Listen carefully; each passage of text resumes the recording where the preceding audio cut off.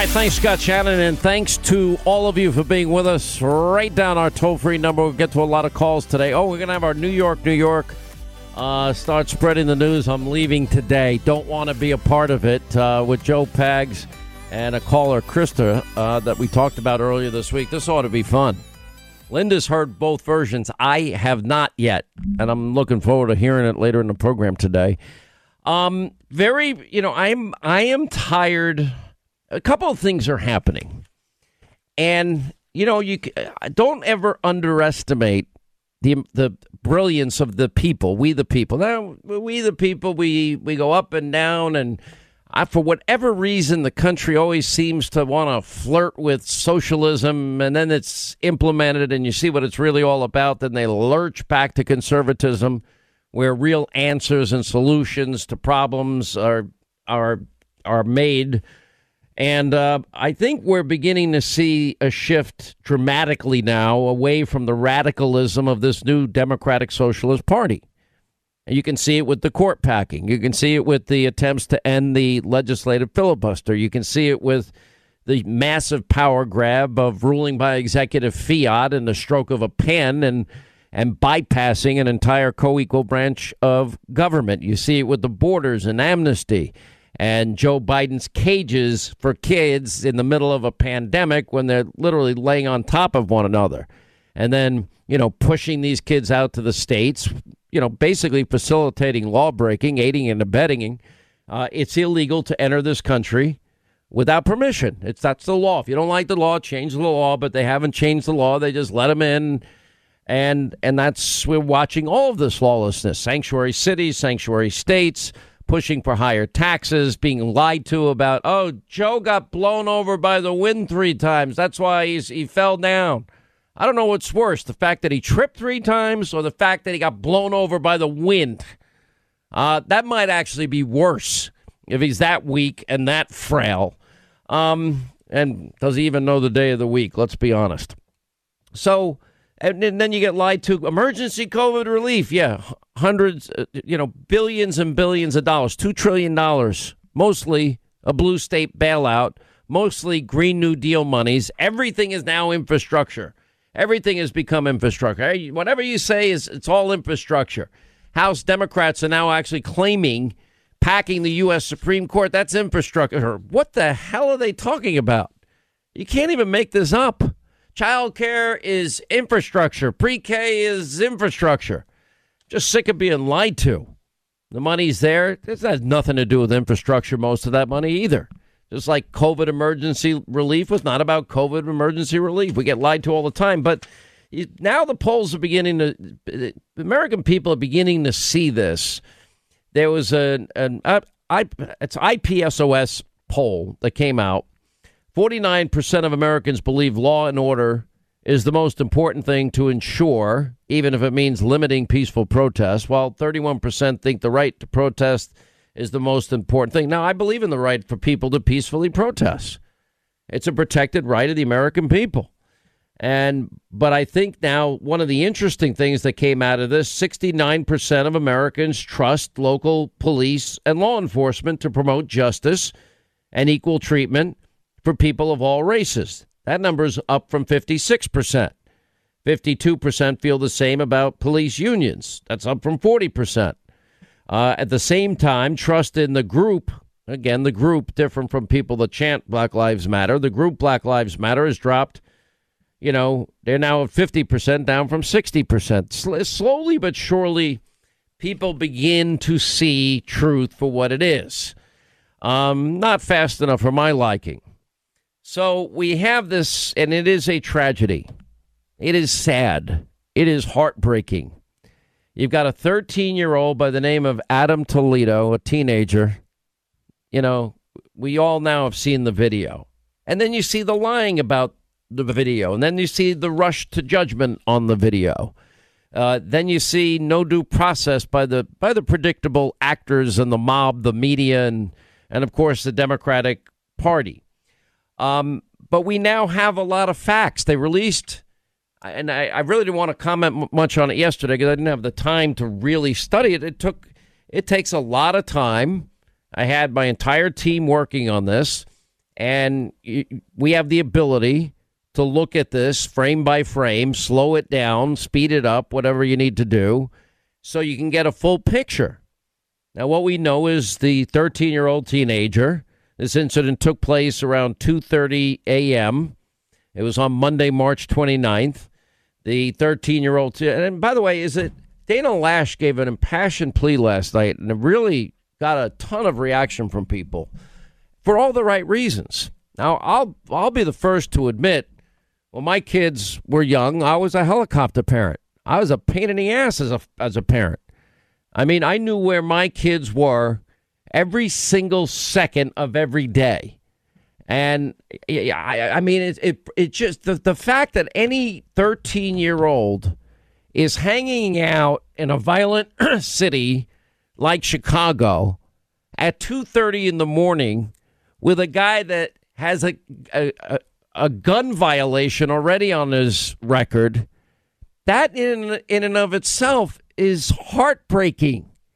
He needed to be in his bed asleep so that he can get up and go to school the next day, although I guess schools are probably still closed in Chicago, or at least get up and do the school work, all of which is what 13-year-old kids ought to be doing.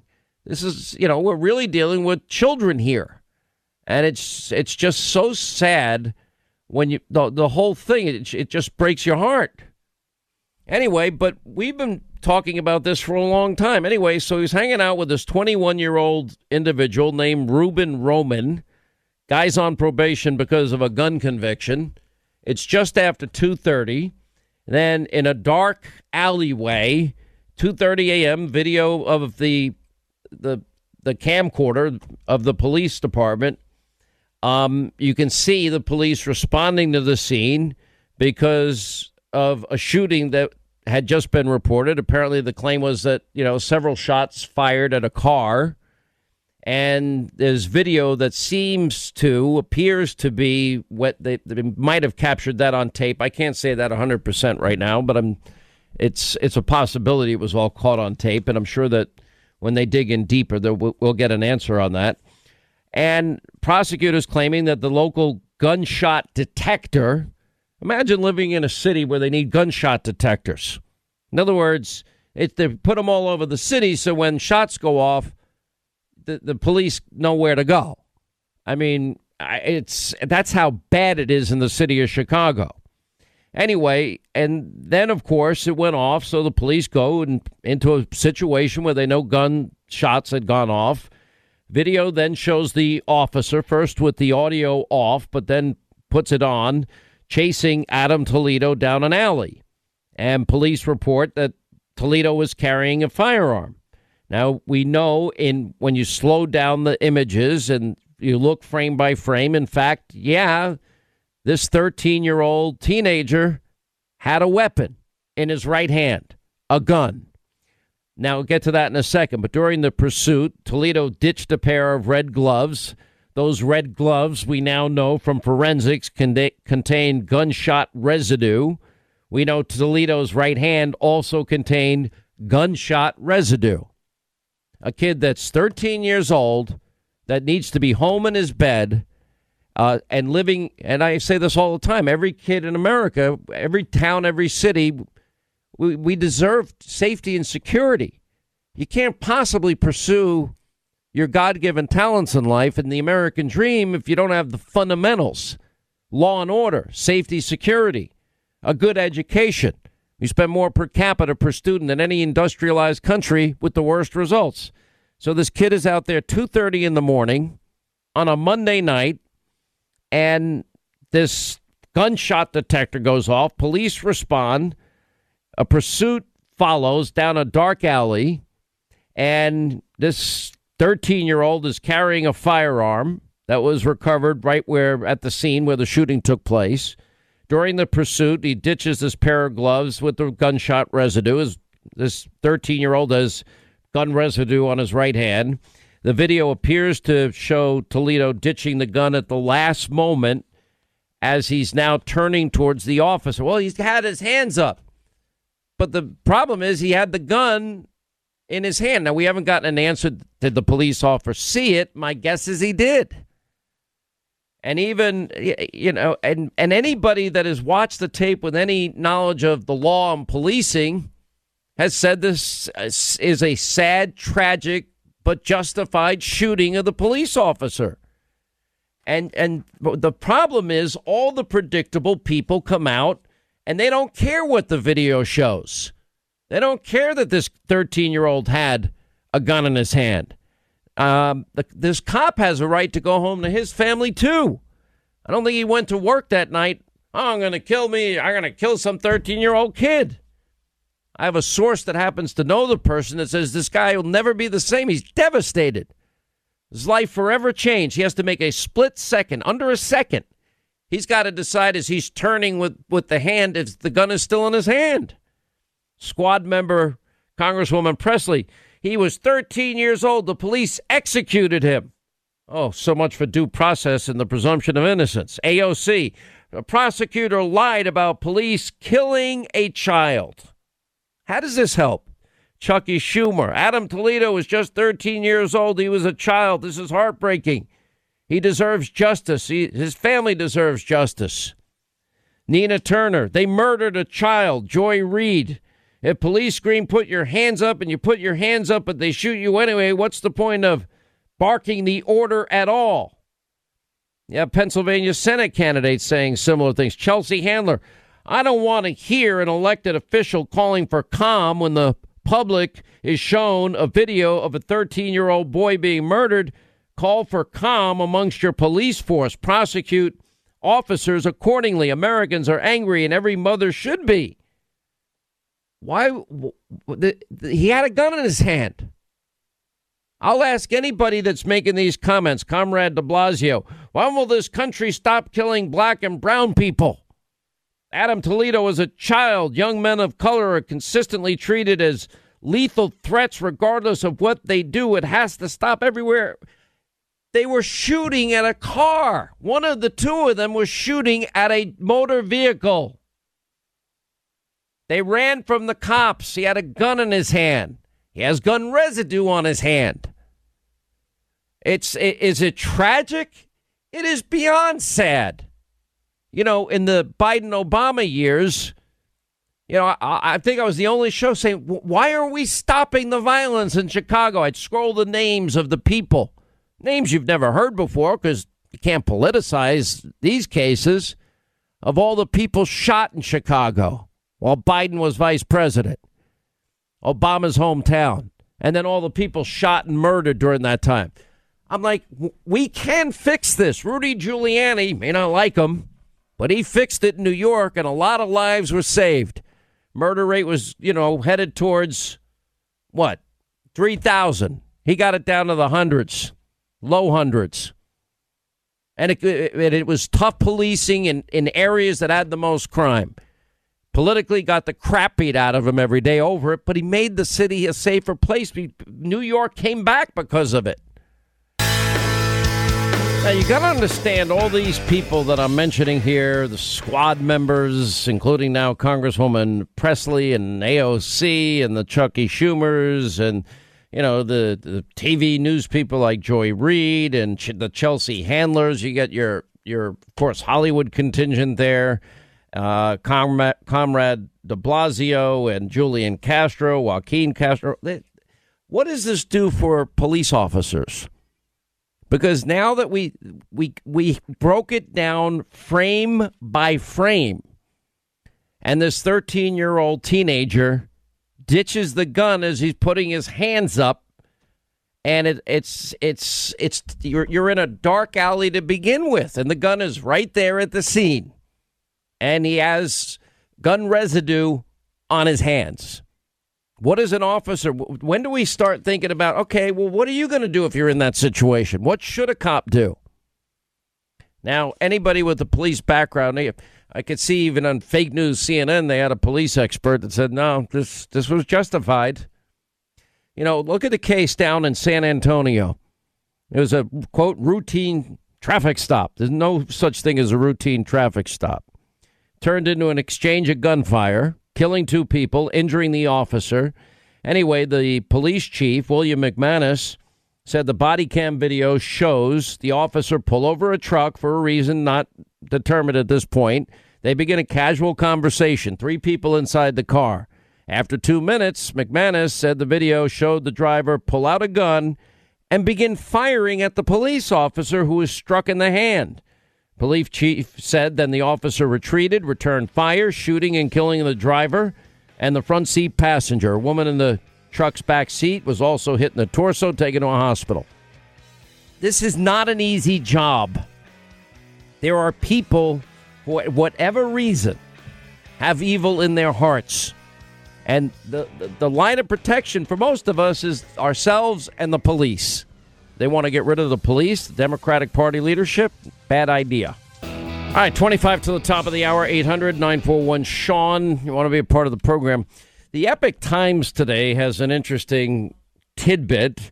The Inspector General of the Capitol Police has told lawmakers that the force's response to the January 6th breach at the Capitol was obstructed when a senior official ordered the officers not to use their most powerful weapons due to a lack of training with the equipment. By the way, this has now been going on. They've been trying to stop police in Minnesota this week during the height of all this unrest that's been going on there from using traditional methods and means of crowd dispersement, which is tear gas and rubber bullets. Anyway, Michael A. Bolton, Inspector General, U.S. Capitol Police, told the House committee as of yesterday that officers were ordered not to use non-lethal munitions to repel the attack as they feared they would be misused, potentially cause life-altering injury or death. Now, by the way, remember, the Capitol Police chief, who since resigned, really seemingly for no reason that I can tell, he's the one that requested on 6 separate occasions, hey, we're going to need the guard. We have, hundreds of thousands of people that are in town to hear the president talk, and they're going to march to the Capitol. That was denied. By the way, Nancy Pelosi is in charge of that. Anyway, Bolton didn't name the official that gave the order. I mean, if we don't protect our institutions and elected officials, I mean, you've got to protect them. Notice all this talk of not just defunding the police, but now eliminating the police of all the squad members. You notice all this talk that we've had regarding this? You know what's fascinating to me about it?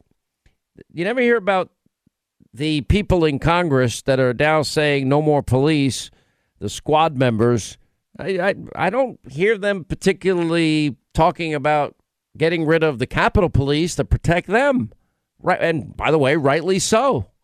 We need to protect our Capitol, our institutions, politicians. It's not political. I don't care what your politics are. You're an elected official of the United States. Got to protect them.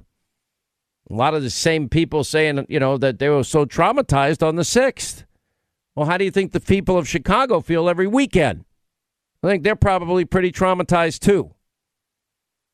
For years now, I've been scrolling names of people shot and murdered.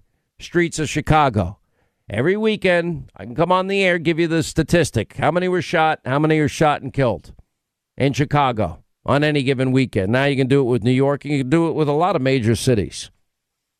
And now we see that the police have pulled back dramatically around the country. And it's not working out well for these cities. It's not making our cities safe, and it's not making our cities any more secure. It's all sad, and it's all also preventable. In the week before Adam Toledo's death, 60 people were shot and 16 were killed in the city of Chicago. Can any of you listening to my voice right now, can you name one of them? I don't think you can. Now, you might say, well, it's not always a 13-year-old. Okay, that makes a difference. Well, I was talking about it over the summer when the media mob was denying that riots were happening around the country. We had a little girl that was shot and killed playing in her grandmother's backyard. Remember that case? What about Horace Lorenzo Anderson Jr., killed in the Summer of Love autonomous Chaz Chop spaghetti potluck dinner zone, where anarchists took over entire city blocks? Fake news CNN, fake news MSDNC showing pictures, literally the images behind them of a city on fire. Mostly peaceful. These are mostly peaceful protesters. Anything but the truth. You know, so far this year, you have a 33% increase in murders in Chicago, and that's over last year's record high. And Chicago Mayor Lightweight, what is she doing to stop this? What did Rambo Deadfish Emanuel do? Nothing. What did Biden and Obama do? Nothing. This is Obama's hometown. They did nothing. I don't know. Maybe now they'll take seriously. I'll be glad to share with them the names of all the people that have been shot and murdered. We scrolled the names of them. We did it during the Biden-Obama years. Nobody seemed to want to. It seemed like the only ones paying attention to it. It's not political. Every human life matters. This whole issue of Adam Toledo, it is tragic. Why is a 13-year-old kid out with a 21-year-old with a gun at 2:30 in the morning and with gun residue on his hand? So sad and so preventable. What do I always say? Children are our national treasure. We're losing them. They're not living in cities that are safe and secure. They're not living in cities where there's law and order. They're not living in cities where they can pursue their God-given talents endowed by their creator. Life, liberty, and pursuit of happiness. How do you begin to pursue happiness when you can barely walk outside your front yard? In some cases, you can't even walk outside your front yard. You know, people trying to score their usual cheap political points or turn this into a gun issue. It's not. You know, we saw what happened in New York. By the way, you can look at the rest of the country. It's not much different. Law Enforcement Legal Defense Fund, murders are soaring all around the country. Why? Because police are pulling back. By the way, any of you want to be a police officer today? I don't. And I have nothing but the deepest, it's the hardest job. Look at how you treated in New York City under Comrade de Blasio. Why haven't we taken every bit of video? And I asked the comrade this when he was once on my TV show in studio. By the way, he had 4 armed policemen with him protecting him. I said, why can't every New Yorker does every New Yorker have the right to have a firearm in where they live? Every New Yorker has the right to be safe. I didn't ask that. You are now protected by armed New York police detectives. Does every New Yorker, should they have the same right as you? Every New Yorker has the right to be safe. The answer is no. Basically, he just didn't want to say it. Do average people, should they have the same safety you have? And if somebody breaks into their house, would you respect their right to have a firearm in their house? Everyone deserves to be safe. The answer is not for everyone to have a firearm any more than it's for every teacher to have a firearm. No. I believe people have rights, but I also believe we need background checks. We need an assault weapon ban. If you have a waiting period for purchase. So the answer is no. And I asked him, and then he trashes me. Why are you not confident in our police department? I said, are you going to take all the videos of all the policemen that are being doused with water? I mean, you know how much restraint it must take for a cop when somebody comes with buckets of a liquid? You don't know what's in that bucket. I have a friend of mine, Captain Howie's his name. Great guy. Known him for years. He's actually a boat captain now. I haven't seen him in a while. I miss him. Great guy. He served in the NYPD. He was in the middle of a conflict, an arrest. He had acid thrown in his face. Acid. He's blind in one eye, being a New York police officer. You don't know what's in what they're pouring on you. Those police officers, we've all seen the video. I asked the comrade, I said, Comrade de Blasio, we got videotape of all these people. You going to find them? These Will you promise to arrest every person? These are professionals. Will you promise to do it? I'm not going to personally arrest them. The NYPD will arrest them, and they know what they're doing. And you promise to try to arrest everyone? Of course, anyone who commits a crime of any kind, we're going to arrest. I give the credit to the NYPD, and I put 2,000 more officers on patrol, and this is an extraordinary police force that is getting better all the time and working more and more closely with communities, and that's going to take us forward. Yeah, well, we've gone backwards, and since then he cut the NYPD budget by $1 billion. What a genius. I mean, the whole thing is so tragic and so preventable. I mean, you just look at the statistics, and it's all around the country. New York arrests have dropped by 38%, but murders are up in New York City by 58%. Louisville, traffic stops, they're down 35%, murders up by 87%. Minneapolis, we're watching every night this week, 42% decrease in traffic stops, 64% increase in murders. Los Angeles, 33% decrease in stops, and a whopping 51% increase in murders. And I can go on and on. In 60 of America's largest cities, murders on average are up at least a third, at least 33%. All human lives gone in an instant. But you don't know the names of people because it's not politically, I guess, expedient. It doesn't advance the agenda of the left wing. Because if they really cared, they'd do something about it, wouldn't they? Unbelievable. By the way, defund the police activists take to the streets as business owners. They're boarding up their stores again in Chicago. And their magnificent Mile area shopping district boarded up their windows. Mayor Lightweight is out there calling on the public to keep the peace. Why isn't she out there saying, yeah, I see the gun? Why didn't they tell the truth? Fake news CBS, they shared a version of the police body cam footage where the right and left edges of the video were trimmed in such a way to literally the portion of the video where Adam Toledo is seen holding the firearm in his right hand, it's no longer visible because of their edit. Well, that's really telling people the truth. Same people that did the hit job on Ron DeSantis. I did an hour interview with Ted Koppel. He runs 1 minute and 7 seconds of him looking great. Such a phony. These people are, and 60 Minutes was begging me, about a year and a half ago, oh, please, we want to do a feature on you. I said, okay, I'll do it. Live to tape or live. I'll go on.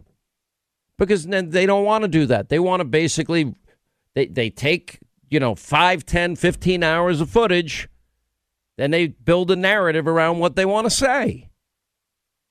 Well, who the hell needs that crap? Got my own show. I don't need their show. Anyway, AOC finally cares about being shot in Chicago. Why didn't they speak out? Why didn't any of these people ever speak out ahead of time? You ever ask yourself that question? By the way, in Florida, they have an anti-riot bill going to the governor down there. Stiffer penalties against violent protesters. Good. Hold people that are violent accountable. It's a good idea. I think it's long overdue, too. And it's just the whole thing. By the way, we had a shooting, a rampage in Indianapolis at a FedEx facility. It's so sad. This country's so divided. Apparently, the FBI director, according to the Washington Times, is investigating Antifa radicals linked to violent attacks around the country. A little late, Director Ray. By the way, where's the Durham report? We're still holding our breath for that one. Don't count on it. In other news, House Democrats are claiming court packing is infrastructure. They're actually saying this. That's how desperate they are to grab power. Democratic Representative Mondaire Jones, co-sponsor of the bill. The Supreme Court expansion is infrastructure. You can't even make this up. But that's their now big push. By the way, it's interesting. Liberal justices, both Breyer and the ever so worshipped Ruth Bader Ginsburg, both opposed court packing. And somebody, what's his name? Oh, that's right. Joe Biden said it's a boneheaded idea. It is a boneheaded idea. It's dumb and it's stupid and it's reckless and it won't end well. Period. All right, as we roll along, 800-941-SEAN. You want to be a part of the program. Something really despicable happened out in Salt Lake City, the Salt Lake Tribune. They have a political cartoon. One side of it is a Klansman with, holding a torch. On top it says, 70 years ago, they're coming to your neighborhoods, it says, and with a finger pointing. Then on the other side it says, last week, they're coming to your neighborhoods. Burgess Owens they're comparing Burgess Owens to the Klan. This newspaper needs to apologize. That is outright racism on their part. All he's saying is uphold the laws. All right, hour 2, Sean Hannity Show. Toll free on numbers 800-941-SEAN. You want to be a part of this program. I had been reading all day yesterday before the release of this tape of this incident, this police shooting in Chicago with this teenage young man. His name is Adam Toledo. And I've been hearing, there's going to be deep unrest in Chicago last night. Now, there was some minor, not what people were talking about, because even the mob, the liberal mob of the media, even they understood. The picture with the gun was plain as day. Anyway, let's play the body cam audio leading up to the police shooting of Adam Toledo in Chicago. Please stop! Stop right now! Hands! Show me your f***ing hands! Stop it! Stop it! Look at me. You all right? Where you shot, man? Where you shot? Stay with me. Stay with me. All right, Tempo. Get an ambulance rolling. Somebody bring the medical kit now. Okay, can someone... Stay with me. Hey, stay with me. Hey, stay awake. Stay awake, Put man. the chest press on. I am. I'm going to start CPR. I'm not feeling a heartbeat. Go ahead. I'm trying as fast as I can. I got to get this chest seal in first. As fast as I can. I'm trying to get this chest seal open. Stay awake, bud. Come on, bud. Stay awake.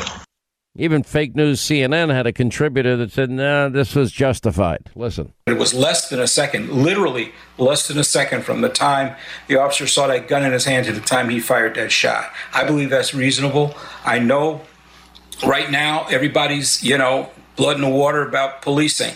And I have not hesitated to speak up whenever officers inappropriately use force of any kind. This ain't one of those cases. I don't know how many people have ever chased an armed person down an alley at night. I have. And I know what it's like, believe me. Then you have the squad members, Congresswoman Presley. He was 13 years old. The police executed him. AOC, saying the prosecutor lied about police killing a child. Others, saying murdered in cold blood. Chucky Schumer saying he was a child. He's 13 years old. This is heartbreaking. He deserves justice. His family deserves justice. Joy Reid, MSDNC. If police scream, put your hands up, and you put your hands up, but they shoot you anyway, what's the point of barking the order at all? It's not what happened here. It is a tragedy. It's a 13-year-old kid, but it shouldn't be politicized either. Anyway, we have that issue to contend with.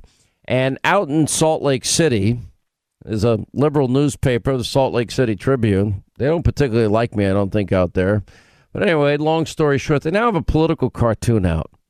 And on one side of the cartoon, it says 70 years ago, and they've got a Ku Klux Klan member, holding a torch, a fire, whatever they call it, quote, pointing a finger saying they're coming to your neighborhoods. And then they have... let's see. Last week, Burgess Owens, they're coming to your neighborhoods. This is beyond disgusting and despicable and even a new low for the left-wing media mob to be doing this. Anyway, Burgess Owens, congressman, great state of Utah, 4th Congressional District, is with us. Kathy Barnett is with us, candidate for the U.S. Senate in Pennsylvania, who I've become very fond of, and I'm very supportive of her efforts there. Thank you both for being with us. Well, Burgess, let me first get the reaction. This is personal for you. Frankly, I feel it's racist what they put in the paper. Your thoughts? Oh, yes, Sean, no question. First of all, let's say hello to Kathy, my good friend. I grew up in the Deep South, and I remember around 16 years old being able to define the difference in a Southern racist and a Northern racist. The Southern racists were in your face. At least I could respect the fact you knew what they were going to try to do. They're trying to hurt and harm and destroy you. The Northern racists was a different one. They're the ones that put their arms around you. They wrap themselves in white compassion, and the minute they can, they will stab you in the back. The racist Salt Lake Trib is nothing. It's a racist attack. They would never do that to any other representative that came from the state of Utah. They are an outlier. And what they do, they double down and say, this is the way Utahns think. And I'm going to say this. Utahns, we embrace differences. We're the ones that ask immigrants to come to our state, but we plan it. And these guys, instead of thinking about what my conversation was, which is protecting these young kids coming through the border, and they're being used, abused, and sex trafficked, they turn to the race card. And that's it's a natural thing for racists to do this. They did it, by the way, they did it with Mia Love, before the first black woman congresswoman, and they did it also with Black Lives Matter. We're burning down black businesses and 25 black people killed last summer. They did it to the enforcement. They termed them as KKK. So this, my friends, is what true racism looks like. They're divisive, they're cocky, and they want to divide us. And they're cowards and they're bullies and hide behind newspapers that give them complicity. You know, it's just sad. And, you know, we've been friends a long time, and you had a very tough race. You were able to pull it out in Utah. We've been supporting you from day one, and we're so glad that you're in Congress now, and you've been doing a great job. And a lot of people have taken note of all the great work you've been doing. Kathy Barnett, I know you saw this cartoon as well. What was your reaction? You know, my initial thought was, and let me just say thank you so much for having me on, Sean, and I love you, Burgess, and everything that you stand for. You know, Burgess, like me, we have the blood of slaves coursing through our veins, but it is nothing like these white progressive liberals. I call them the KK Karens on the left. They are the KKK Karens on the left. And these are perhaps some of the most racist people I have ever met in my life. They know everything, and they even know what it means to be black. All you have to do is ask them, and they have no problem telling black people what it means to be black. And now talk about progress, that even black people can be racist now to these white progressives. And it truly is a shame, but what it is just a distraction. Whether we're talking about what's going on with how Black Lives Matter and Antifa are being used as bludgeons against this country, or whether every time, you know, if they can't explain something or if they can't win a legitimate argument, they white progressives throw out the word racist or racism just to try to shut you up. Now they're so emboldened that they're using it against black people who have the blood of slaves coursing through their veins. That's how arrogant these people are. You know, it's a very dangerous place because they are just trying to distract us from the real issue of a border that is not secure. It's not rocket science of what will happen if you leave the border open, or if you send double messages to those who are truly in need. There's a reason why over 1 million people become legalized residents in this nation every year. And there's a reason why millions more try to sneak in through our porous border. There's a reason, and we're exploiting that. But instead of talking about it, they will rather talk about a black man being a racist. Let me ask you both about this incident involving Adam Toledo being shot by police officers, because it's so sad on so many levels. You know, many years ago, and I actually showed this last night on TV, when Biden was vice president, the 8 years of Biden-Obama, this was Obama's hometown of Chicago, I would scroll the names of all of the people that had been shot in Obama's home city, and all the people that were shot and murdered in Obama's home city, and nobody ever lifts a finger. Now you've got every politician weighing in on this one case, and I wonder why the silence has been deafening up to this point, because you got thousands of people shot and murdered just in the 8 years that they were in office, and they never lifted a finger. They never went to Chicago to say this has got to stop. I think Obama mentioned it maybe twice, pretty much in passing. Never made it an urgent issue, which it should be. And so we all watched the video. We all now saw that he had a gun as he had turned and he just flicked it away. It looks like to me. And then the gun was right next to the fence where he had come out from behind. And I'm listening to the comments of everybody. For example, Kathy, you have a Pennsylvania Senate candidate, Malcolm, I think it's Kenyatta. I'm not sure exactly how to pronounce it. Mm-hmm. You know, I was 12 or 13 the first time my mom gave me, quote, the talk. Adam Toledo was a child. His life was valuable, and it was ruthlessly stolen. My heart is in pieces. Those who murdered him should be in jail. Now, I don't view this as a murder. I view this as a terrible, terrible tragedy, all too common in Chicago. And we don't hear about the weekly death toll and shooting toll except for programs like this. Yeah, you know, when I hear, you know, like the AOCs talk about a child, I remember doing the Summer of Rage last year when a mom had her black son who was 2 years old in a stroller. And during this time with just people just acting all kinds of ways out there, two young black boys were just shooting their gun. They weren't necessarily aiming clearly or with any type of precision. And one of the bullets went through the belly of that 2-year-old boy. Even when I think about it now, it shakes me to my core. I am a mom. And yet I remember AOC coming out at that exact moment talking about people are shooting because they're hungry, and yet said nothing about the 2-year-old little black boy who lost his life, who was sitting there with his mother in a stroller. I didn't hear any Democrat come out about the black police officer, retired chief of police officer David Dorn, who was shot in the face during the Summer of Rage by a young black boy once again. And all David Dorn was trying to do was convince them not to loot his friend's pawn shop. I didn't hear anyone talking about that. And the countless other lives that are lost at the hands of someone other than a white police officer. You hear no one talking about those things. These people, they're just peddling fear, and they're weaponizing a very sensitive topic that they know is going to give them what they want, and that is to shut the rest of America up and then get the other half to just lose their loving mind and go out here and act crazy. Congressman Owens, you remember the Chaz Chop autonomous Summer of Love spaghetti potluck dinner zone where they took over city blocks, including a police precinct. It turned out there was a 19-year-old, actually two young men that were killed, and one an African-American by the name of Horace Lorenzo Anderson Jr. And when I called his father, nobody had picked up the phone and even called this guy. Yeah.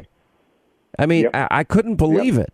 And then President Trump happened to be watching it that night and got in contact with my staff and said, can you please send me the number of this man who lost his 19-year-old son in the Summer of Love zone? The mayor never picked up the phone up to that point to call the family. This is weeks later.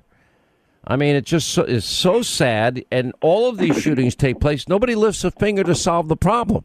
Why? Well, Sean, this has been, and I want to close back. We're talking about racists, and I've seen this the last 6 years. Of these white racists who wrap themselves in the idea of compassion. They do nothing but try to destroy the family unit. That young 13-year-old kid, 2:00. Where's the family? The family that I grew up in, in which we were taught to love God, country, family, respect for women and authority. Where is that family? The family that was out building businesses, that was leading our country in the growth of the middle class. Where are those families? The policies of these racist white and elitist blacks have done this. The racist people like the Salt Lake Trib, who put out this, who peddle this divisiveness, will continue to encourage robbing and looting and killing. And the minute we say we're going to need to stop it, they call us the racists. So I want America to I think they owe you an apology and a retraction. Yes. They owe you an apology. They're very cocky. These people they know everything. Kathy mentioned before. These people know everything. Who owns that newspaper out there? Do you know? I have no idea, but I know this. I've always thought this about these guys, and they just prove themselves. And I'm glad they're showing the country what true white racism looks like. Elitist people who would tell me what kind of message just to give to black kids. That's another nice example. It's repulsive. It's revolting what they did to you. It's awful. Well, the key is this is not who we are. And the good thing is that we're now going to the period where Americans across this country realizing I am not that. I'm tired of being called that. And if they can go to this far, this stretch, to call a black man or a black woman a KKK person, they have, as Kathy just mentioned, lost their ever-living mind, and we're finally seeing it. So that's the good thing about these people. They don't know when to draw the line. And I'm just thankful for a state that is brings in so many good people and have such a good heart. And I can say this. These people are an outlier to our great. I've got to run, but I hope you consider hiring an attorney and suing them for libel, malicious libel. Anyway, Burgess Owens, Congressman, thank you. Kathy Barnett, Senate candidate, great state of Pennsylvania. Thank you for being with us as well. We're following your campaign closely, too. Quick break, right back. 5 till the top of the hour. Glad you're with us. 800-941-SEAN. You want to be a part of this program. All right, as promised, to our busy phones on this Friday, as we say hi to Vince. He's in the great state of New Jersey. What's up, Vince? How you doing in Jersey? Jersey. Good afternoon. It's Vince. I'm in the suburbs of Bergen County, New Jersey. Yes, sir. So, glad you called.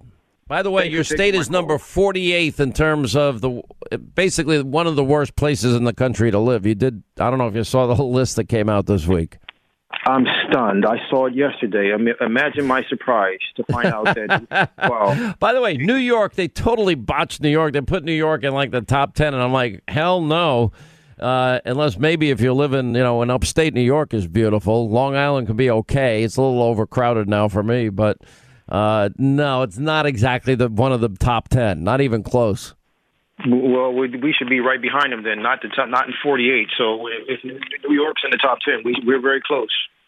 Well, there's a reason people are leaving New York and New Jersey, and one of the biggest reasons is, massive government overreach, ridiculously high taxation, misappropriation of funds, highest property taxes. I mean, it just is awful. Yeah, you're preaching to the choir there, sir. Tell me all about it. But what I wanted to say to you is probably going to, you may agree with some of it, but I'm sure many of your listeners will not. So, as I said, I'm a 49-year-old black male. I live in a predominantly white neighborhood. But I don't agree with this whole defund or banning the police movement. I mean, I've had some horrible experiences with police as a young male. And even as an older adult, but I don't agree that we need to get rid of the police as a whole. I mean, if something's broken, you fix it. You were talking about houses earlier. I heard a commercial about fixing your home. If your house is if your house is broken, you fix it. If your car is broken, you fix it. You don't just throw out the police department because it's fixed. And I get that some in our community, in the black community, feel like the police are like these wild pit bulls that we always read about that have killed people. But some of these dogs have been rehabilitated, right? So, I mean, it's a really tough, hard decision in the conversation. So I'm glad that somebody is having it, even though the people mostly affected by this are not going to agree with either one of us. But look, I lived in a ghetto years ago. I wasn't born in a ghetto. I'm a good boy. My father served in the Army. I come from a quote-unquote normal, traditional two-parent household. So most of the people, in these so-called ghettos don't want to hear from or listen to people like me to begin with, no matter what age we are. But I lived in the ghetto for a while because what's a hard-headed 17-year-old kid going to do when he gets his license? He's going to do the opposite of what mom and dad said not to do. So I wanted to see what all the fuss was about living in the ghetto. So I hung out there for a while. And while I was there, a friend of mine got murdered. You know who solved that crime, Mr. Hannity? The police did. It wasn't community policing that found the murderers who killed my best friend on some gang initiation night riding around killing people in Camden. The police solved that murder. So as much as there's to be said for community policing, I mean, you may have to rely on the local neighborhood snitch. Maybe he'll tell the quote-unquote OG, but who's going to catch the child molesters? It's not going to be Chris Hansen. So who's going to catch these people? Who catches the serial killers? The cold cases that we're always seeing on TV from decades later.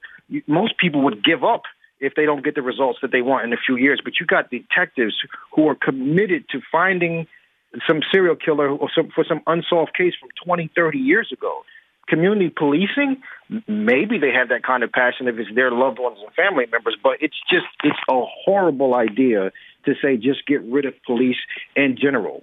I mean, look, I used to hate cops years ago. I mean, I live in the suburbs now, as I've said many times.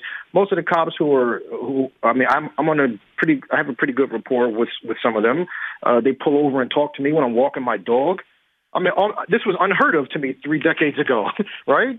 But the idea that we just need to get rid of the entire police force, no, you get rid of the bad apples. I'm anti-bad cop. I'm not anti-all cops. But the thing is what you're saying, and I agree with, in the sense that, yeah, I don't care what the profession is. Name any profession, and you've got bad actors in every one of them. I talked about the 1% FBI top echelon.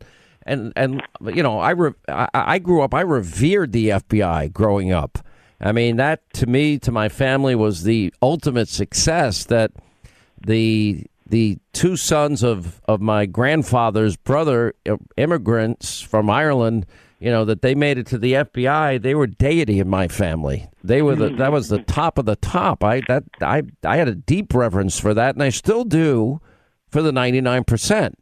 But what happened with the 1% that was corrupt and abused power, you know, we exposed it. It took us 3 years. We got to the bottom of it. Everything we reported ended up being proven true. And, you know, so you can't throw the baby out with the bathwater. Now, policing is tough. We did learn lessons from Rudy Giuliani on how to make cities safer. And that was stop and frisk that worked in New York. He purposefully focused on, this has nothing to do with race, the neighborhoods that had the highest crime statistics is where the cops focused most of their attention and most of their resources. And it worked. And as a result, the murder rate went from nearly 3,000 a year. You know, we ultimately got down to like 300. Now it's skyrocketing back up in New York because of this idiot mayor and dopey governor we have in New York. So it's all a matter of leadership. Rudy took hell. I mean, he took on, they called him every name in the book, but he was saving lives, and many of the lives he was saving were minorities in New York that had never gotten the protection they deserved. You know, I look at this, I look at these shootings in Chicago every weekend. Back when Obama was president, Biden was vice president, I'd scroll the names of all the people that were shot in Chicago, those that were shot and murdered in Chicago. Nobody seemed to pay any attention to it. Nobody wants to know everybody's name because they can't politicize it. We have 100 cops already this year that have been shot and killed in the line of duty. That's a lot of cops. It's a horrible job. And now we're demonizing police, and we sit back and, you know, the media and Democrats, they won't even call, you know, cops under fire with rocks and bricks and frozen water bottles and Molotov cocktails. You know, they won't even say it's a riot. And when it's obviously a riot, or burning down the police precincts or taking over police precincts and commandeering them. Let me respond to that, please, because there's a common refrain I hear from people who, you know, they back the blue. Oh, well, you know, it's basically, it reminds me, I don't remember the guy's name, but it reminds me of that, I think it was either British or American military officer who was responding to the Indians who wrote him a letter complaining about how many casualties the Indians had suffered. And so this callous response is basically what you're saying about Chicago. It reminds me of, it's the same thing as what I hear from people who are always saying, you're not the first, you're not the only person. Oh, well, what about Chicago? Well, what about Camden? Well, what about Philly? What about Newark? You guys were killing each other long before the cops started killing us, before the cops started killing you. This is true. There is no denying that. There's no denying, no intelligent person is going to deny that Chicago is a violent dump. I would not want to live in Chicago if the rent was free, and if my dad was still alive and I could have him in my army. Hey, Vince, let me end it this way, and I appreciate your call. I really do. And I just want to say, if we wanted to salvage Chicago, if we wanted to make Chicago a city that was safe and secure, where they had law and order, where kids, if we wanted to improve the schools in Chicago, we could do so. We know how to do it. They don't care. These are cities and states run by liberal Democrats for decades, and they don't lift a finger to help people. But I got to run. Good call, Vince. Appreciate it. You have a good weekend. Call back again. 800-941-SEAN. You want to be a part of the program. Zach in the great state of Florida. What's up, Zach? How are you? Good evening, Sean. It's a pleasure to talk to you. I just wanted to share with you a few months ago, my wife and I were driving, and a young African-American male stepped out in front of us in the middle of traffic. He was about 22 years old, I believe the officer told me.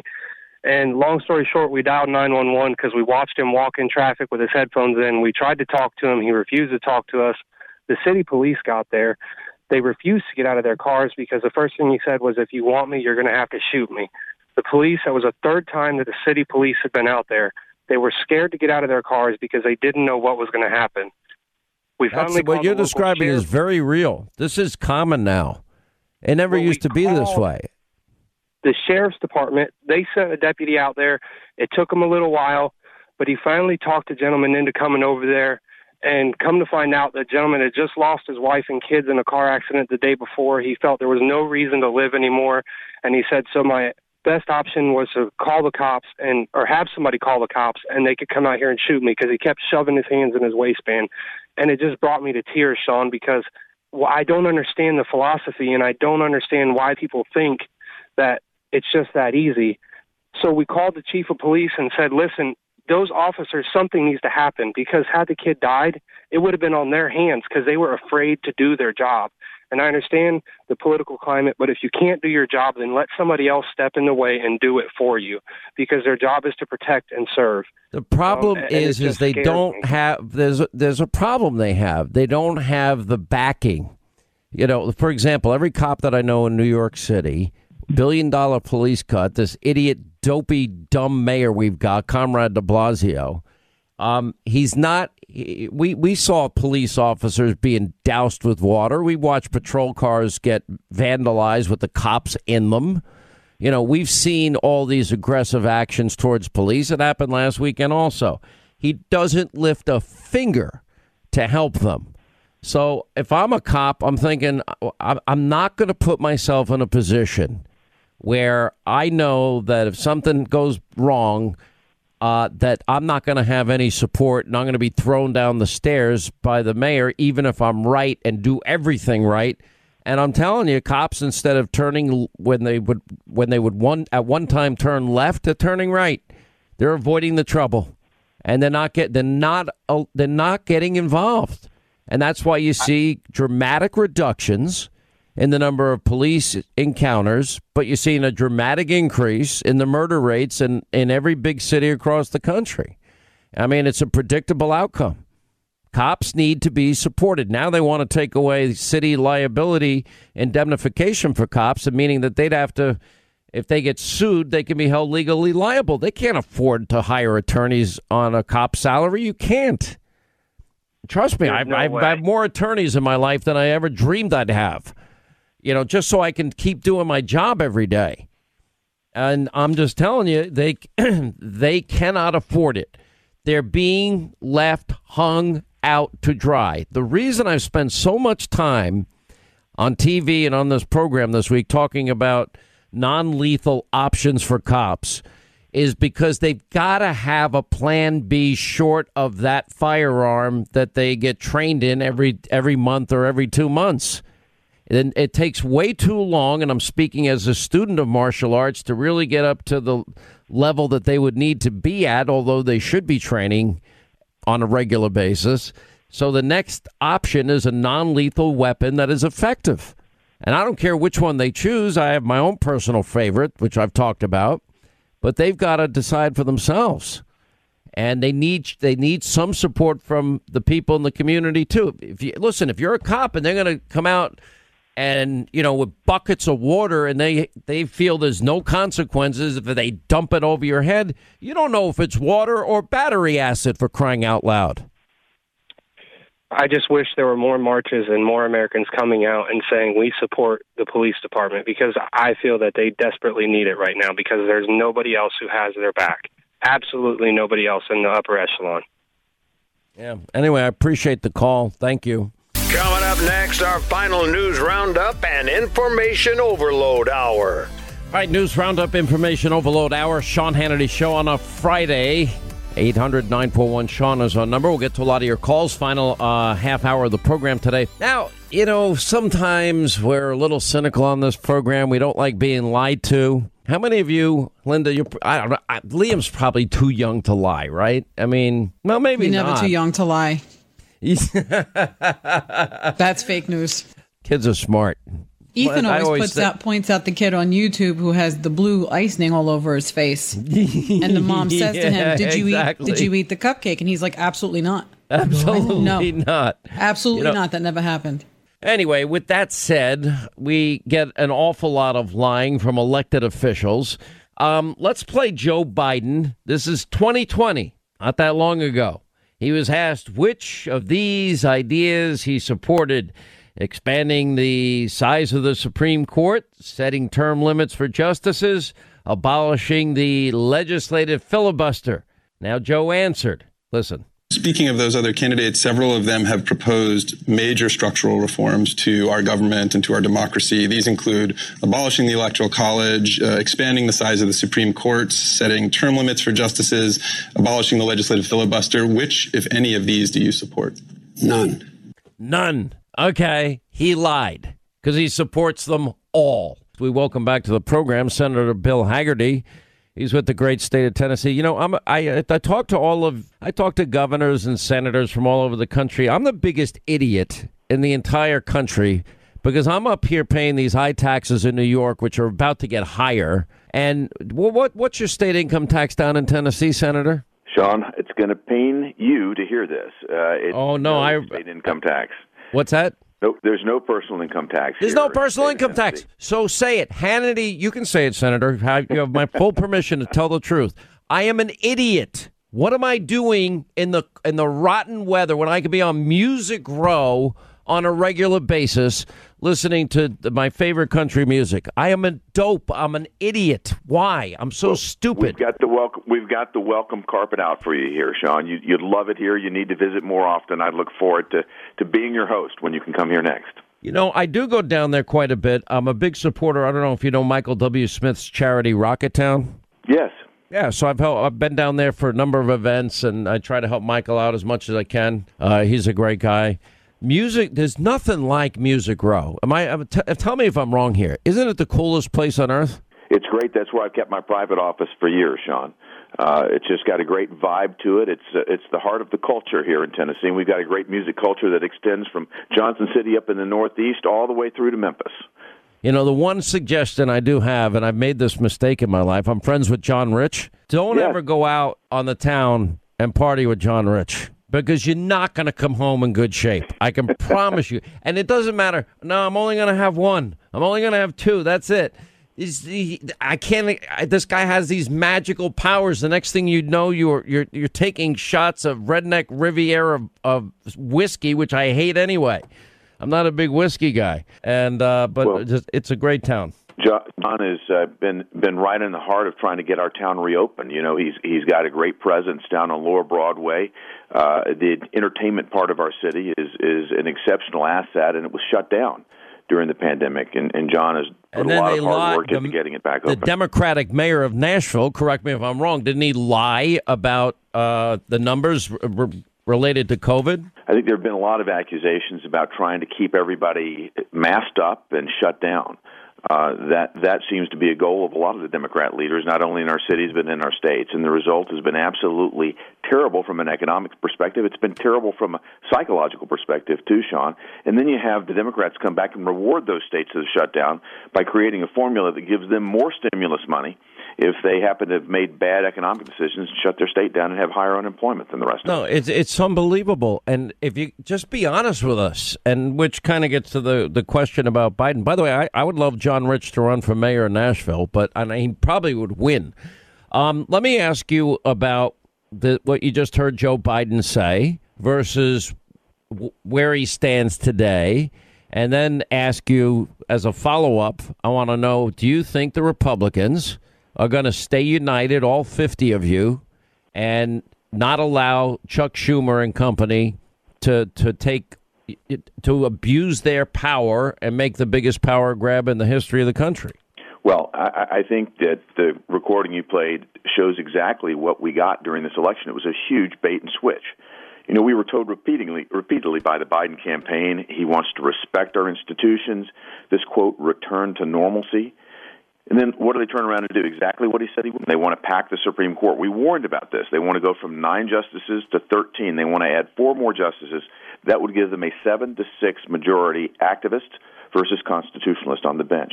They want to do away with the filibuster. Biden said, of course, he wouldn't be for that, but that's exactly what they're talking about doing now. They'll stop at nothing, and they want to do away with free and fair elections. Just look at their so-called H.R. 1, Senate 1 bill. It is an abomination. And, you know, they accused President Trump of coming to Washington and destroying our institutions. He did exactly the opposite. He didn't come to Washington to blow our institutions up. He came to return those institutions to the people. That's exactly what he tried to do. And then the Democrats come in and they have no respect for institutions whatsoever, just as witnessed by what you just ran through. Let me ask you on some international issues. We have Biden's UN ambassador, a woman named Linda Thomas Greenfield. I don't know how well you know her.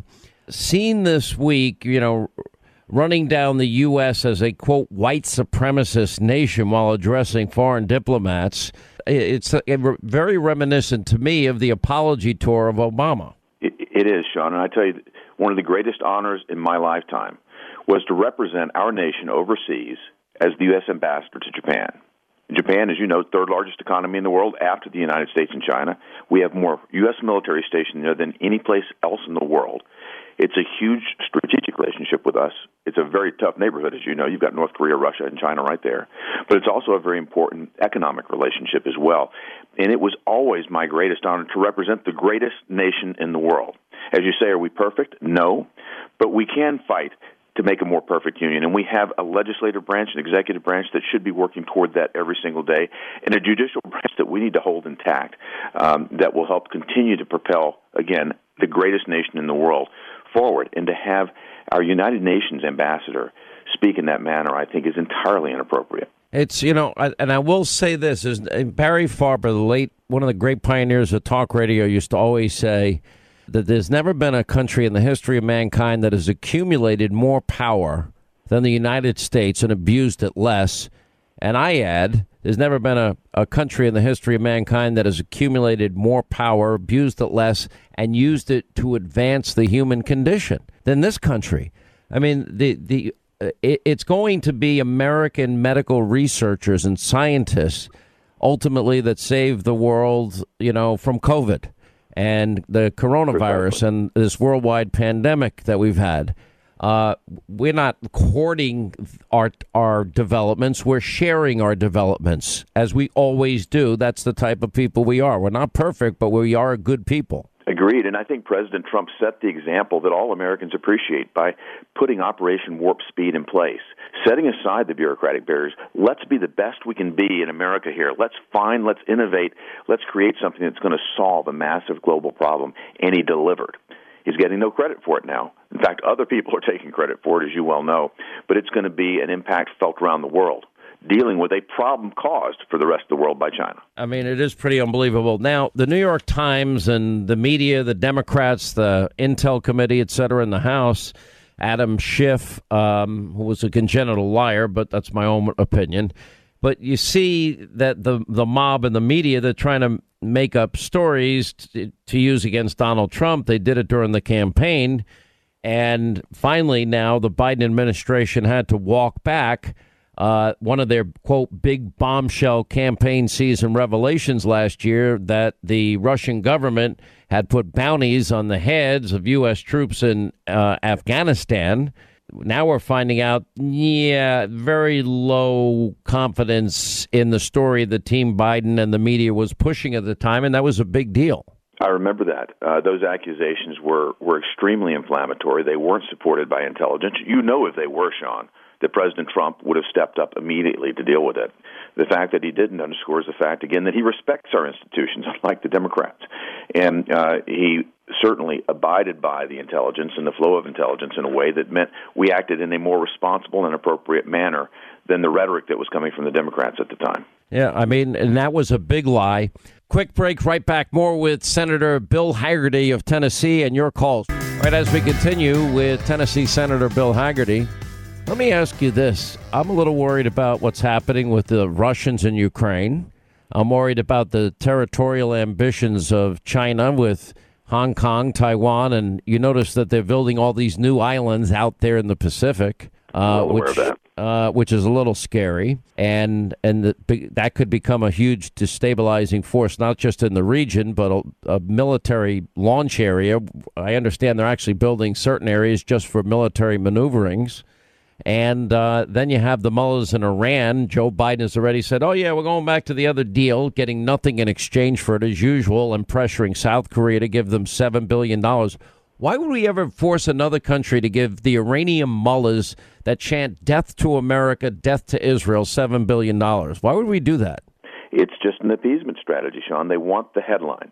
You know, it's amazing to me that John Kerry has now been sent over to China to negotiate with them on climate. He's the one that got us into the Iran deal. A terrible deal by every account. You've articulated it very well. Now, what was he talking about yesterday or earlier this week? We're going to talk about coming to the table.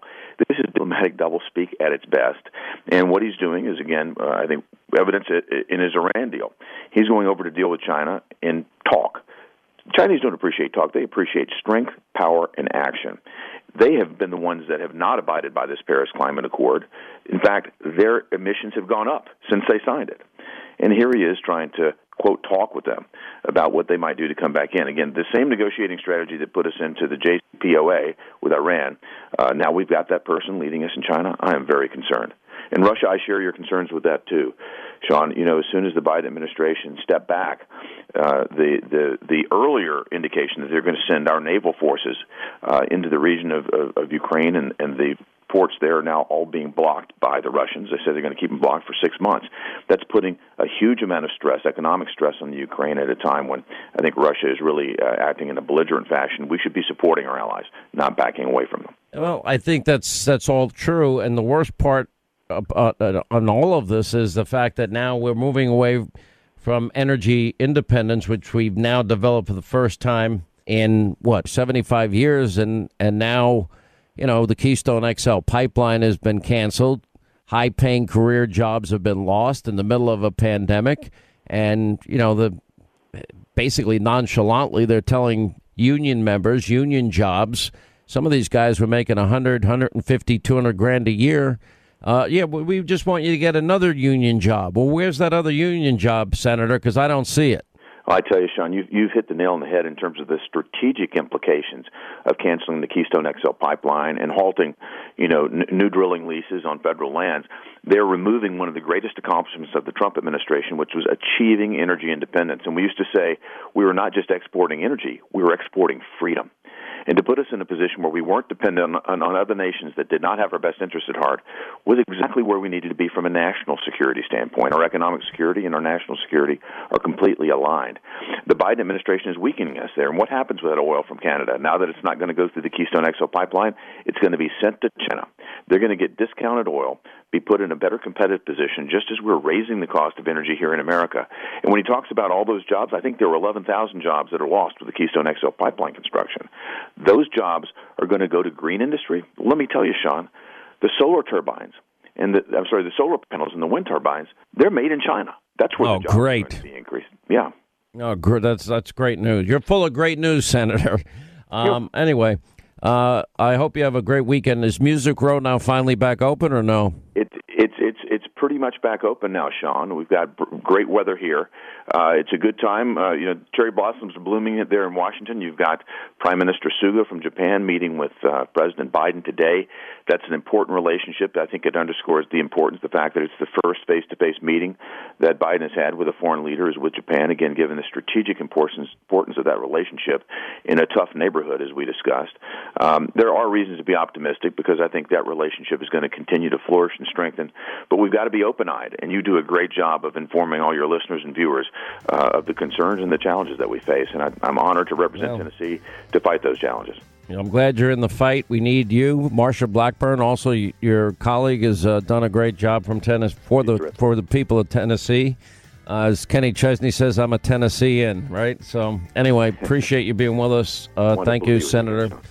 25 to the top of the hour on this Friday, 800-941-SEAN if you want to be a part of the program. So I've been making it pretty clear now that New York is about to, raise taxes to 15% on income, state and city taxes in New York, 15%. I mean, Tennessee has no income tax. We talked to Senator Hagerty. No income tax in Florida. No income tax in Texas. Other states, the Carolinas, they have state income taxes, but a very, very low marginal rate, especially compared to cities like New York or states like New York or states like California. And I'm just sick of it. And I've had it. And then on top of it, they cut the police in New York City by $1 billion. You want to walk through the streets of New York today? Good luck. You see how they treat the cops now? People in New York harassing cops. They can't even get out of their cars safely. It's so despicable. Anyway, so I brought up the idea, just came flying out of me one day in the middle of the show, that we really need to do the song New York, New York, redo it and saying, start spreading the news, I'm getting the hell out of here today. And anyway, Linda called our friend Joe Pags, who's a syndicated host in his own right, good friend of the program for many, many years. And anyway, so I had no idea Joe Pags could sing. So I said, okay, then Krista from New York, a caller, she said, well, I want to give you my version. And so they now have produced their own versions of New York, New York. And we're going to have a sing-off. And you can vote on Hannity.com which one you like better. We'll start with Joe Pags's.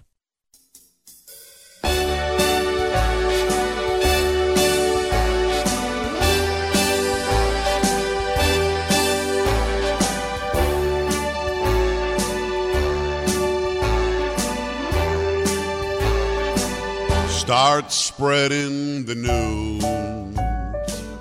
I'm leaving today. Don't want to be a part of it. New York, New York. Cuomo's abuse. COVID's here to stay. Right through the very heart of it. New York, New York. Don't want to wake up in a city run by that creep. I'll soon go over the hill, leave this trash heap. De Blasio blows. Upwards that crime goes. Bad guys run every part of it, like old New York. I'll get right out of there, take my family anywhere in my rear view. New York, New York. All right, that's the Joe Pags version. Now, Krista kind of cheated a little bit. Now, but I got to give her an A for effort. She got someone else to sing it because she's scared to death to sing. But she wrote the lyrics herself, and here's her version.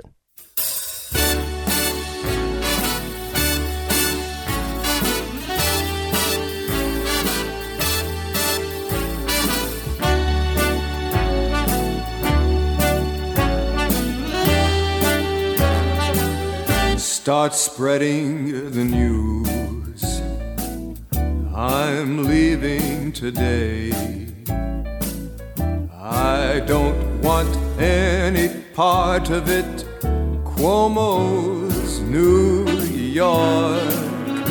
Oh, the lock me down blues. You can't make me stay. Cuomo is at the very heart of it. No more New York.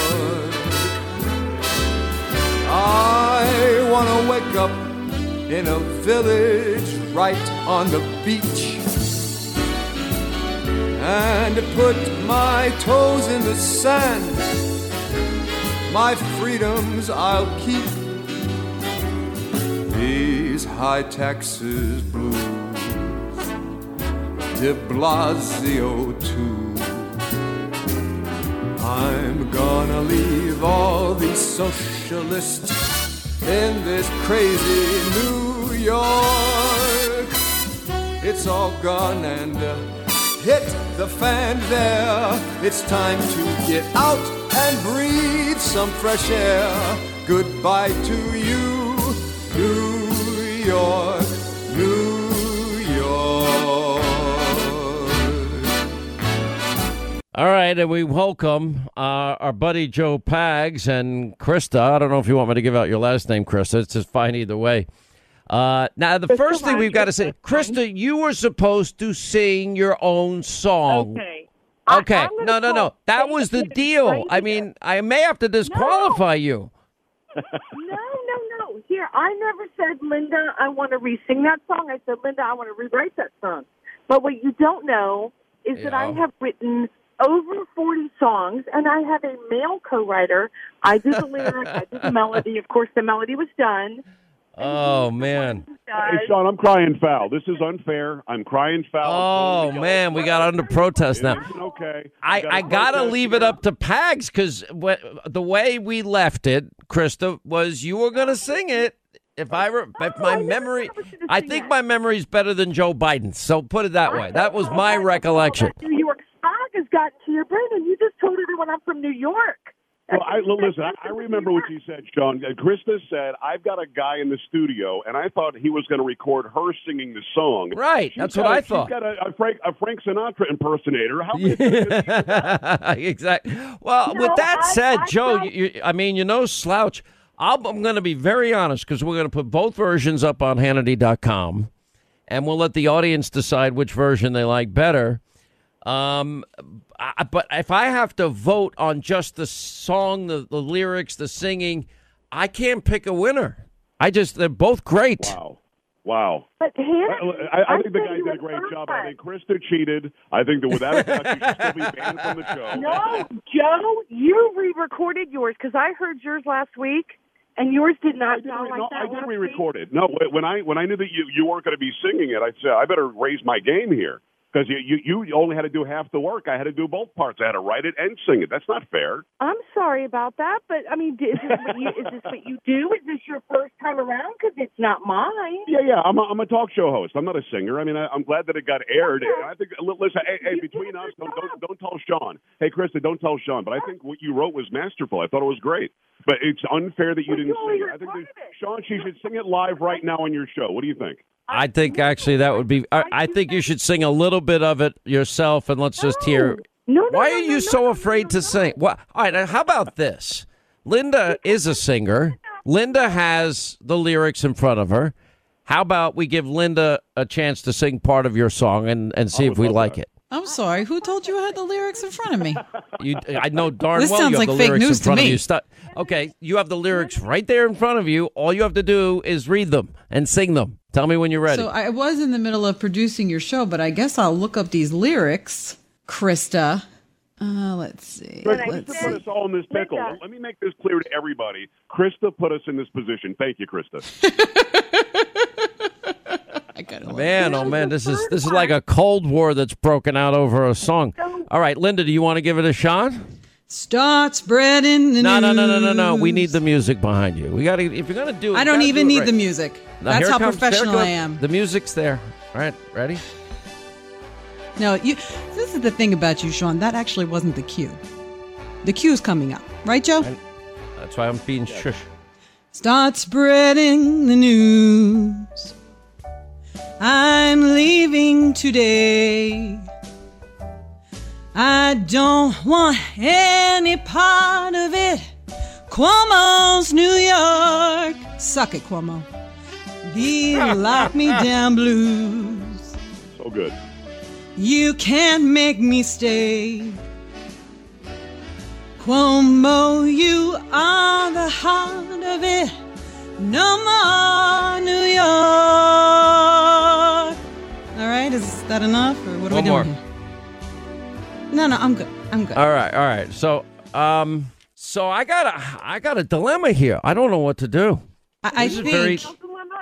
Here's the thing. You know what, Joe? I like yours. I do. But and I didn't get to say this. Okay.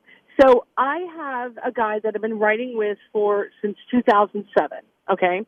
Because I don't sing. I'm a word master. I'm not a vocalist. I'm smart enough to know what I'm dumb at, and singing is at the top of that list, right? So I've been writing with this guy, and I called him and I said, hey, we got to do this song. And he said, all of my equipment is packed up because he's moving. He's moving out of Georgia. Yay, right? So he said, I'm moving out. All my stuff's packed up. He said, but I'll give you my guy that I play with sometimes. So I said, okay, great. I've still never met the guy. He was brilliant. But let me tell you something strange. I talked to him yesterday. His father came to him a week ago and said, you know what? We need to rewrite New York, New York. This is before your show, Hannity. And he said, would you mind singing it for me? He's like, no problem. And I think his version is better than mine and Joe's. Totally. I heard his version too, which was pretty good. But let me say this: I'm going to defend myself. And again, your song was great, Linda. Wow, that was amazing. I got to tell you, I'm a talk show host. The one guy. It sounds like Krista had 32 people involved in this. Sean, I cry foul. I think it's unfair, and I'm going to throw the flag. Oh man, this is. And I want to hear Krista. I want to hear Krista host a talk show one day. Then it'll be an even comparison. I used to host a talk show. I used to have 2 talk shows. One on AM radio, and then one I was on a morning show, Bob and Todd, and I did that for years. Talking a lot of smack, John. Talking a lot of smack this Christmas. I'm just telling you like it is. This is serious stuff. I'll tell you what. I'm gonna have to put it in the hands of the audience. I can't make a decision, which is very rare for me. I make my decisions very quickly. As anybody that knows me knows, I just decide, boom, that's it, done, do it. Let's go. So this is what we're going to do. We are going to take. This is Judge Wapner here. Okay, we're going to take note of Joe Pag's under protest motion. We'll take it under consideration, and we're going to put both versions on Hannity.com and let the people decide, knowing what was unfolding all week, and then they will pick a winner. And I'll come up with some, booby trap prize for the winner. But we'll put it up right after the program today, Hannity.com. We'll call it the Great New York, New York Sing-Off. And anyway, we wish you both a lot of luck. Joe Pags is pissed. I've never heard you pissed this bad. Come on. They're ruining our... Look, I think they're both phenomenal. It just makes me laugh because this place sucks. I mean, it's gotten so bad, it's ridiculous. I quite frankly think that they should both win just for writing songs that talk about how much Cuomo sucks. All right, sucks. Stop with the everybody gets a trophy crap. No, there's First a winner of all, and a loser. Everybody gets a trophy. Everybody has a different skill set here. Krista's a writer, I said Joe's a I'm talker. having a hard time voting myself. I'm going to have to spend some serious, significant time. You're not voting. You're the judge. You're out of it. No, I'm not the judge. I'm letting the people be the judge. That's why we're putting a poll up on Hannity.com. Yeah, I'm putting a poll up on Hannity.com. Yeah, I don't even have access to Hannity.com. I don't have access to @SeanHannity on Twitter. I don't have access to Facebook. I don't have access to Instagram, and I don't have an email account. I don't have any of it. All right, but putting all that aside, you both did a great job. Thank you for being good sports. And Monday we will announce the winner and whatever prize I decide to come up with, okay? Hey, brother, listen, thanks for inviting us to do it. It's a lot of fun. I really appreciate doing it, man. All right. It was a ton of fun, but Joe changed his lyrics when he re-recorded it because man. This is now you want to put a protest in also? I'm just saying. I never said that I would sing it. I said I want to write it, which I did. All right. There it is. We'll let the people decide. Hannity.com. Joe Pags, thank you. And we really appreciate it, Krista. Thank you for being a part of it. All right, that's going to wrap things up for today. Full, complete coverage. Minnesota, all the craziness, Chicago, around the country, whatever's going on, we will have full coverage of all of that. Also, Burgess Owens, who we had on earlier today, he will join us. Rick Grinnell joins us. Leo 2.0 Terrell will join us. And we'll also be getting into the other issues of the day, including the Democrats' power grab, this racist cartoon by the Salt Lake City Tribune. As far as I'm concerned, what they did to Burgess, they owe him an apology. Anyway, 9 Eastern tonight. We'll see you then. Thank you for being with us. Have a great weekend back here on Monday. Thanks for making the show possible.